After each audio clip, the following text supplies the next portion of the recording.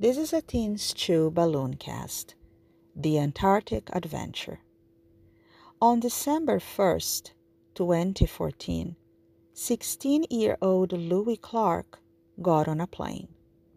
19 hours later, he arrived in Antarctica.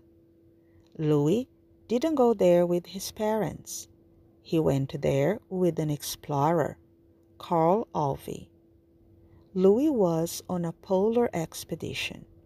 He wanted to be the youngest person to go to the South Pole. The journey was difficult and dangerous. Louis traveled 700 miles and skied for 8 hours every day. His backpack was heavy.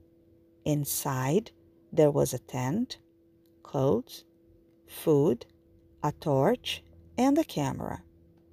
He also had his schoolwork. After 48 days, Louis arrived at the South Pole. He was happy and he phoned his parents. Then he had his favorite meal, spaghetti bolognese. Louis was the youngest person to go to the South Pole, but it wasn't his first world record. When he was 12, he swam the English Channel with 5 other school children. Is Louis cool or just crazy?